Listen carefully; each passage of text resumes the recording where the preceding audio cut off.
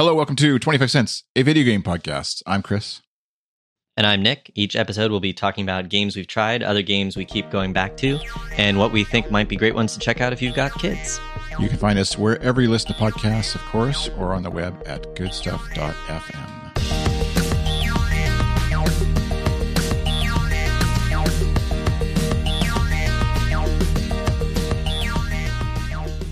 Hey, Nick. Welcome back to the show. Hello.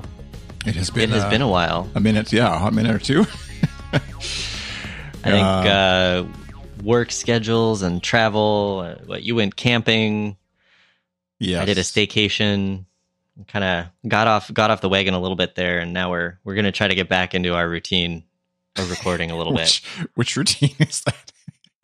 I don't know. I mean, was it sort of every other week? It doesn't really matter. We're having fun. That's what matters. Exactly. I marvel and I have full respect for podcasters who are able to just, especially when it involves other people, that they're able to consistently do it every week. And obviously when it's your full-time job too, that makes it a little easier if that's the case. But even there's lots of podcasters out there I know who are consistent week after week, even though they have kids, even though they have a full-time job, even though they have a million other things, somehow they manage to do it. And I am the weak link in our podcasting chain at Good Stuff. That's for sure.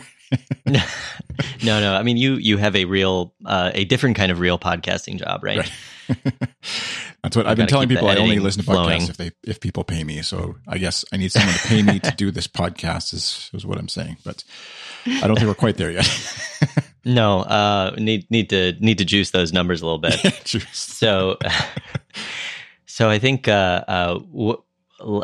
last week during my staycation, my son and I did a tent camp out in the middle of the living room. But I think you had a more interesting outdoor adventure, right? Yeah, we were tent trailering, not tenting, but tent trailering. And so definitely it's in Canada, we're not far north. I mean, we're more north than you, where you are obviously, but there's still a lot more north to go from where I am. And even when we had 2 hours north, there's still a lot more north to go.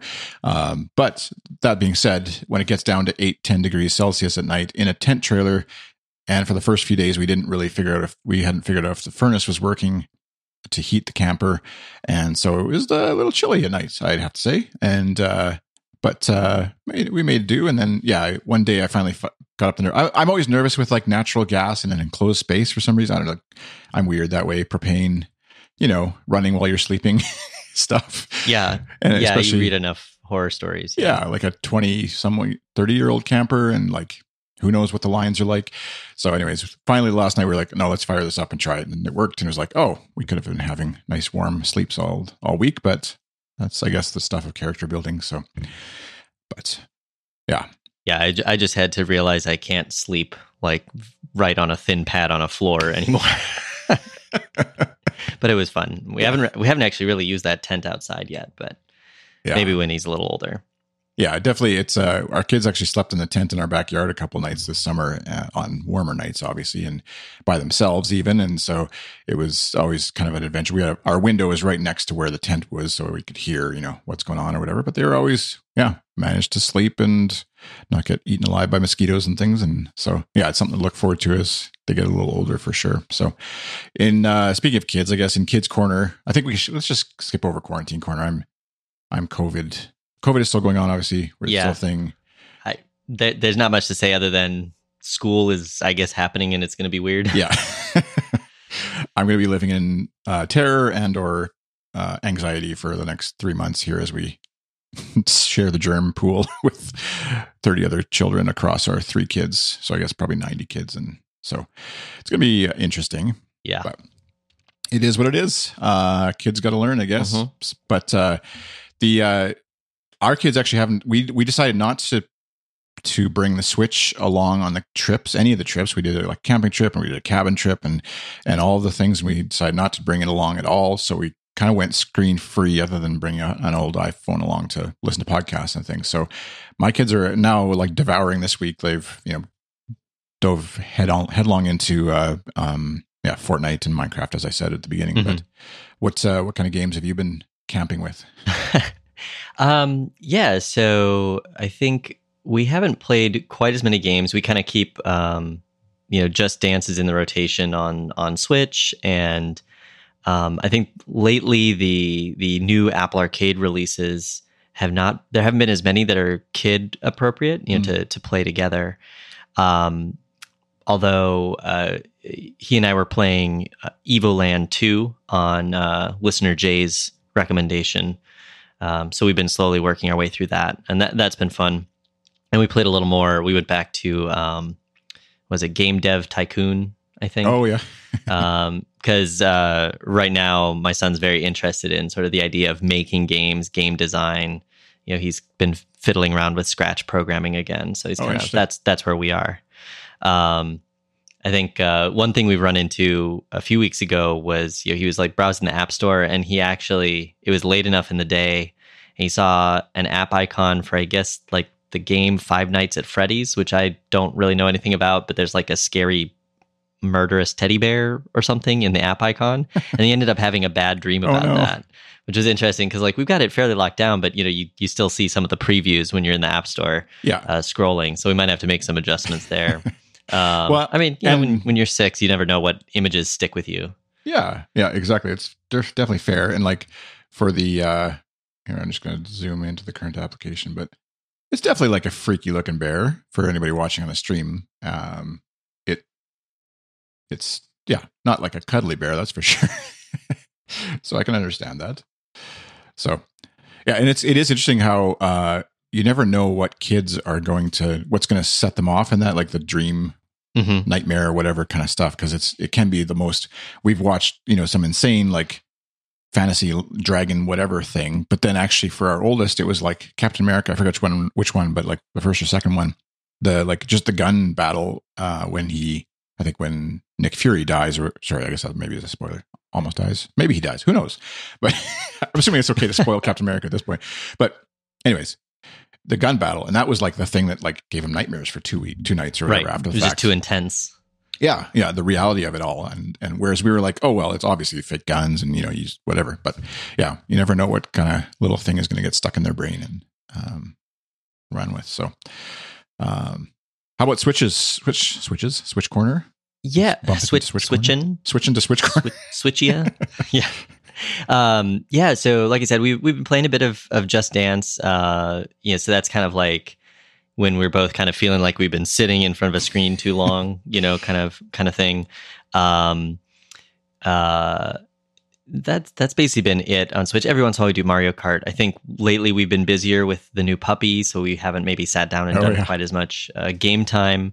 And he's been more interested in some of his screen time, like I said, being kind of making music or doing more like sort of programming things on the family iPad than full gameplay. Yeah. But it looks like there's a lot of neat stuff coming for Switch that's definitely on my mind.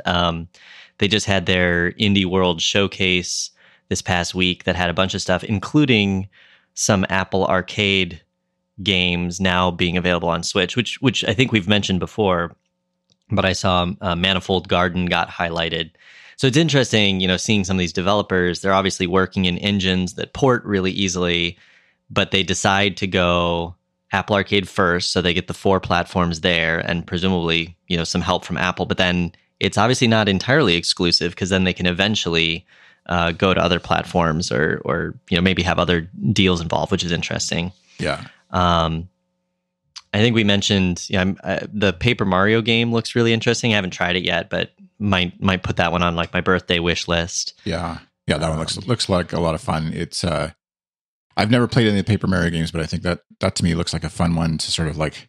We didn't pick up any of the actual Mario games for our Switch because we'd played them on, I think the what did we have before, GameCube maybe, or whatever it was. I forget which one we had before, but and they so they were excited about it, but not like enough to spend $80 on the game. And so we tried actually Luigi's Mansion. We rented that for a little bit, and that one, Luigi's Mansion 3, I guess technically, but that one was actually fairly fun. I spent an evening with that one. The kids did it a bit, but they would also it's stinking Fortnite, when it has some event always that's going on, and like you can't give up. That's the priority. Yeah, it's because it's urgent. Yeah. There's Paper Mario or any other video game basically is like always be there, but there's always something new happening in Fortnite that they've heard about, and so they have to try it. Not the least of which is the stupid Marvel tie. Not stupid. Like I think it's cool Marvel tie into Fortnite, but again, it's just like this big. Of course, we have to pay attention to Fortnite.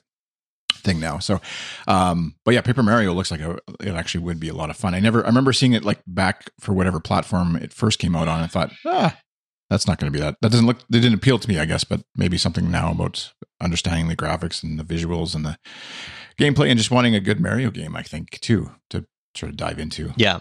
Is the bigger one. Yeah, I haven't played any of the previous ones, and it looks like it has some elements. I know I played Super Mario RPG, which was the Square collaboration with the Mario license way back on Super Nintendo. Yeah. And it looks like it has elements of that, so that would be fun.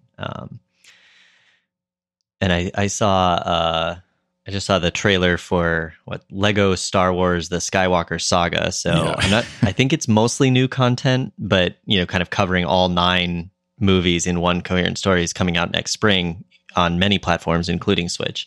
And that one might be pretty tempting because I've played a lot of the Lego games over the years on a number of different platforms. And those are usually pretty fun, especially with kids. Yeah, and especially if they've updated some of the earlier games or done, fixed bugs and puzzles that were kind of awkward or whatever. I remember when we played them way back when they first came out, some of the first few episodes that they did, it was frustrating, I guess, for the kids to play because you get stuck in a level and it was obvious it wasn't just like they couldn't figure out the puzzle. It was like some mechanics in the game made it really awkward to do. Yeah. I think they're more cinematic now too. So like the older ones, it was pretty much like, all right, here's this level. You need this guy to like jump the gaps or whatever, or knock over the special bricks, and then you can build things to get to the next section every once in a while. But this one seems to have more big stuff compared to when I think I played the original trilogy version years ago, or some of the old Indiana Jones ones. Yeah, those were the ones. They were a little rough around the edges, I guess, and so it'll be fun to. But still fun. I know my oldest too is like, even though he's played most of those, he's watched all the movies. There's something about the Lego version that's like fun to play, and he's actually like tempted to save his money and use that to buy the Lego Star Wars. And whether, I don't know, I'm always torn because like the Switch is a fun mobile platform. The Xbox that we have is like easily configured and set up to go with 4 controllers, and so I guess it's the gluttony of choice. But like, which platform do you buy it for? I'd kind of like to do it on the Switch just because then it's portable. But yeah, we'll see. We'll see where it lands, I guess, if we end up doing anything at all. But it's a fun game. Yeah. And then, so in Apple Arcade, like I said a bit ago, there have been a number of new releases. I haven't tried all of them. I've tried a few. So one was Decoherence, which is this sort of like tactical arena robot turret battle game. I had actually played a demo of it at the PAX West, I think 2018 Indie Mega Booth here in Seattle. So the developer had an early version, and it seemed okay. My son and I tried it briefly because it had a multiplayer mode, and he loves robots. But it's definitely just the difficulty level is too high for him in terms of the actual tactics gameplay. And I kind of had the same feeling again. This just isn't really the game for me. It's like, not the kind of core loop that I really enjoy in terms of, building the right team of little robots and sending them against each other and beating the level. And we also had some weird issues getting multiplayer. Is that one real time? Sorry, well. Is that one real time? Yeah, it's real time. Right. So like sort of at the beginning of every round, you decide the makeup of your team and you place your team members, which are different types. There might be like a stationary turret or a really fast moving flying robot or like a heavy tank type robot. And you place them on the board, and then you can try to kind of control them in different strategies. And you have a hero character that can hop in some of the robots for different power-ups, and you can like knock out their base or destroy all their robots, or it's kind of a mix of approaches you can take. So if you're really into that kind of tactical simulation, it's pretty good. It definitely to me feels like a more of a PC style game, like real-time strategy-ish, that doesn't quite fit the platform. It's definitely optimized for mobile, but yeah, it just not for me, I think. But if that's the kind of thing you like, it could be pretty fun. It looked like there were a lot of levels and game modes. Like I said, we tried multiplayer, but we had some weird issues where, like, I hadn't completed the tutorial yet on my install of the app, and so then it just crashed instead of connecting and didn't tell us why, and so some little weird rough edges there. And as with other arcade games, the multiplayer setup is still kind of weird, right? Like you have to send an iMessage with the Game Center invite link. Like it's just not quite there. Like it seems like there should be a little matchmaking Game Center menu like on other platforms, and it's just not there. Yeah, that's definitely the frustration, I think, of the iOS App Store, Apple Arcade even thing. It feels like this should be really easy, and it isn't, or isn't as easy as it should be anyways. Yeah. And so I know it's one of our refrains. Yeah. Let's see. One of the other ones I tried recently was Beyond a Steel Sky, which is this kind of a high-end RPG. I guess it's based on an old game that I was not previously familiar with, that came out years ago, like an old style RPG, and it's kind of related to like 2000 AD and involves one of the artists of that old kind of post-apocalyptic sci-fi British series that like Judge Dredd came out of. Oh yeah. And then you have the core mechanic is you're like walking around in this world and having conversations with the different characters, and there's kind of a Mass Effect style dialogue dial, that you choose your different options that to try and unlock things.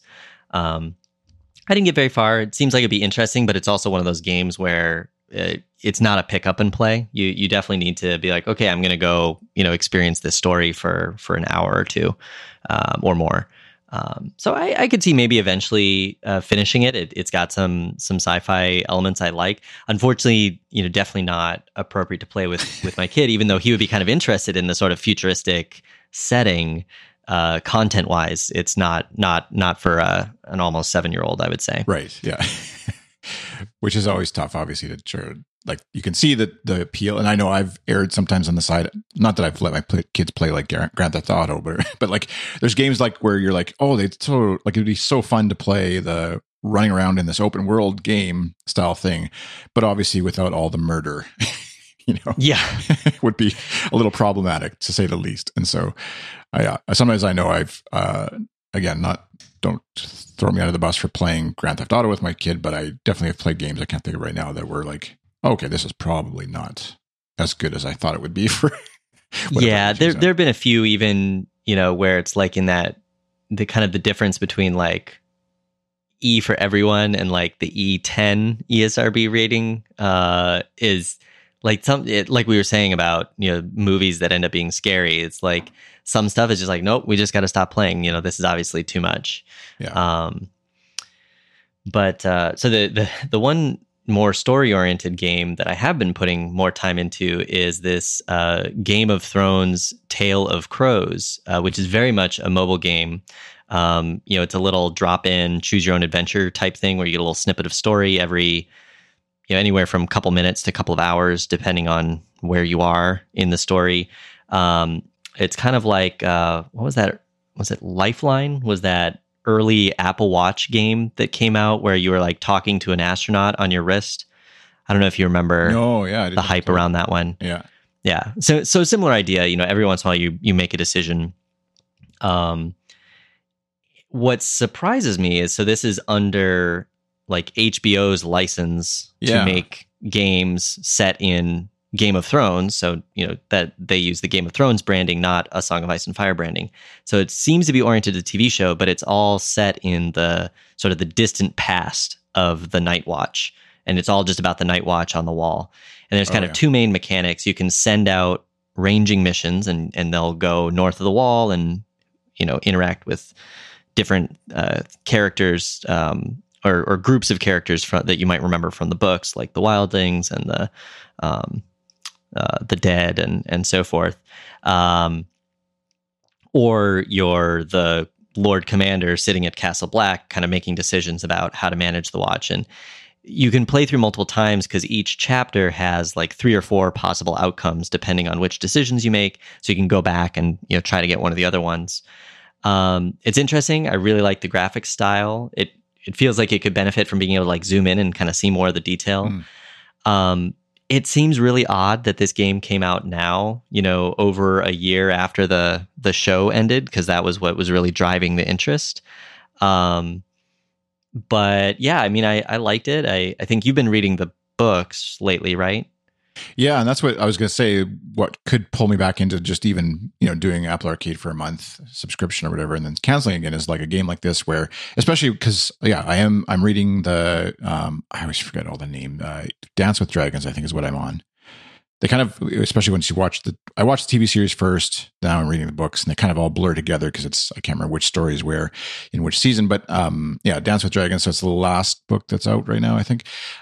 Yes. But yeah, it definitely, like, having watched the TV series and now reading the book, the TV series is great in its own way and has, problematic endings for various people or whatever, but I really enjoyed the whole series. Now the book is like kind of reading that. It's a nice way to get sort of like a lot more color behind the stories that I watched in the video version. And so anyways, I dove into the book because I was without books for a while and just quickly grabbed one because I thought I've always wanted to finish this. And now I'm like sucked back into the Game of Thrones storyline in a big way. And so when I saw this, go ahead. Oh, go ahead. When I saw this game come out, that was like, oh shoot, I think I want to play this. Even if it's kind of crap, kind of like the old Star Wars games that came out for computer games or whatever. It wasn't a great game, but it was still Star Wars. It had the thing you got to sort of interact with the characters that you're reading or watching about and wanting to just have more of right now because you're kind of just hungry for more Star Wars. And I'm in that similar state of like, I just want to explore more of this universe. I don't want it to end. I know it's going to end and not very satisfying necessarily, but let's go back and enjoy part of this. Mainly because nothing on the TV series, but like the books just aren't done yet. So I can't end the series even if I want to. And hopefully George R. R. Martin lives long enough to finish the books, I guess. If he wants to. Yeah, like I don't really see myself going back and rewatching any of the TV show, partly because of how it ended, but just partly also like I think the experience was watching it at the same time as like everyone was watching it, right? In some ways. I'm not sure it has the same kind of where it seems like right now, like everyone I know seems to be going back and like rewatching all of Parks and Rec or Star Trek or something during quarantine, right? Yeah. But what I liked about the game so far, and I haven't explored all of the branches, but I've played it through basically 2.5 times. Except the second time I tried, it seemed like I got stuck where no more story quests were coming, so I just restarted. Because there's the main story quest, but there's like just little repetitive little side things to keep you busy in between the big story quests. But what it reminded me, and I don't know if you found this in the story, is that like some of the lore and the big stories of what's happening that weren't part of the main story of the show or the books are kind of interesting. So like this is that kind of background flavor for the world that isn't tied to maybe certain characters who are involved with the Night Watch that I didn't really like enjoy or find as compelling as some of the supporting characters. So this is basically it's all just background characters. It's been fun. It would definitely be one worth, I think, especially if you're interested, like you said, in the book series to play through at least once and kind of explore. There's an interesting twist in one of the main stories that I won't go into, but like it really kind of reframes a lot of the lore around this part of the fictional world that is really interesting. So I definitely would recommend at least getting to that part and seeing how that sits with you. Yeah, and you wonder how much of it is like, obviously taking it out of the time, like, right, it's you said sort of like a prequel almost, but like familiar. Yeah, it goes all the way back before, like, it starts with like the First Men era and goes forward and ends basically right before the storyline of the show. Oh, okay. Yeah. So that's where, it would be interesting to have that, and how much of that is actually canon versus like, that's always the debate in Star Wars, obviously, is like, right. With this obscure book over here reference some weird thing, does that count now as part of the Star Wars canon? And so similarly here with HBO, Game of Thrones series, I guess, probably doesn't have quite the same, media empire that Star Wars does in the history yet, but potentially could. But yeah, you could see us in 10 years referencing remember that game, Apple Arcade, where yeah. Jon Snow did, or I guess not yet, but like, yeah, anyways. Yeah. But totally. That's where it's fun just to be able to have a bit of more play in that world, and does make. I know there's been other like is it Telltale or Turntail? I forget. They have like some of their like the Batman series, and they had a Game of Thrones game as well that I think was tied to the show more than the books as well, probably. If I'm not mistaken. Yes, it was tied to the show, and I played a bit of it, and it depicted kind of a side story that was going on in the background during like season 3 or 4, roughly, if I remember right. Yeah, because it's the whole world that George R.R. Martin made is definitely rife with like side stories, and there's so much stuff you could, even like I said, watching from the show to the book, there's so much obviously that is filled in and longer, way longer than I was depicted in the show, and even just stuff that just was completely skipped over, obviously, just in this interest of time and what makes for a good TV versus what makes for a good story, but. And even just characters' emotions and stuff that you feel. Not that this is a book review podcast at all, but I've really enjoyed actually going back through that. And so that, something like this is where I could see. And that's maybe where they had planned. Like, obviously, the game developers weren't like hoping that Game of Thrones, the series, ends on a sour note for a lot of people. And then maybe they delayed the game just because it was like, let's not put it out right now where, there's a whole bunch of negative sentiment about the game or about the TV series. Let's wait a little while and we'll, it'll be a fresh relook at Game of Thrones, and people won't necessarily associate us with how everything ended. Yeah, I will say it is interesting to see, because I feel like I mostly associate Apple Arcade with sort of these more artful, so-called indie type games, or at least small studio games. But then they have this sort of recurring set of big licenses, right? Like they've got this HBO Game of Thrones one. There've been a couple different Nickelodeon games. Like I said, I tried that one SpongeBob one, and I saw there's a Samurai Jack one. So it's interesting to see that Apple is obviously seeking a mix of familiar properties and novel kind of one-offs. Yeah, when looking at the sorry, I just started playing the video. I don't know if you heard that, but the stream would have heard it. But visually, it's an interesting graphic style. It doesn't look amazing as far as compared to the other. It's a certain style, like that isometric, I guess, and sort of it's and like kind of cell shaded. If you look at the colors and stuff. Yeah. So it's not like, it doesn't feel vibrant and intense like I would have thought Game of Thrones would be. Like the series certainly has a lot of a very stark, no pun intended, color contrasts and stuff. And so this is an interesting choice visually to go with, but it almost compels me more to want to see it, because it's like, okay, well, that doesn't look like how I think it looks. So maybe the game is actually going to be really interesting because of how it plays. So, all right, I'm talking myself back into a subscription. The longer we talk, I better stop. well, so maybe I think I know.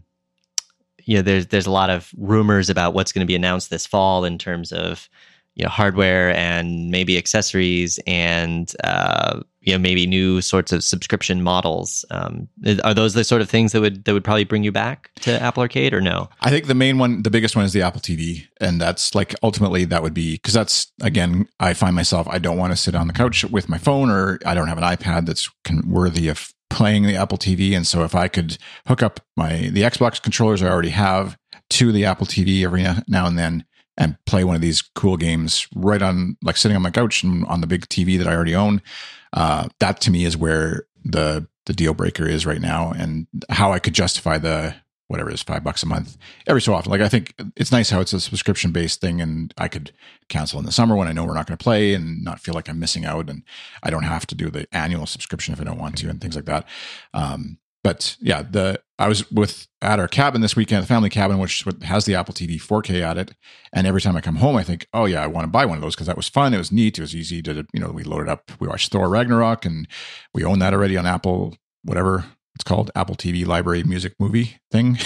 And they keep changing the name. I think it's still iTunes, maybe. Yeah.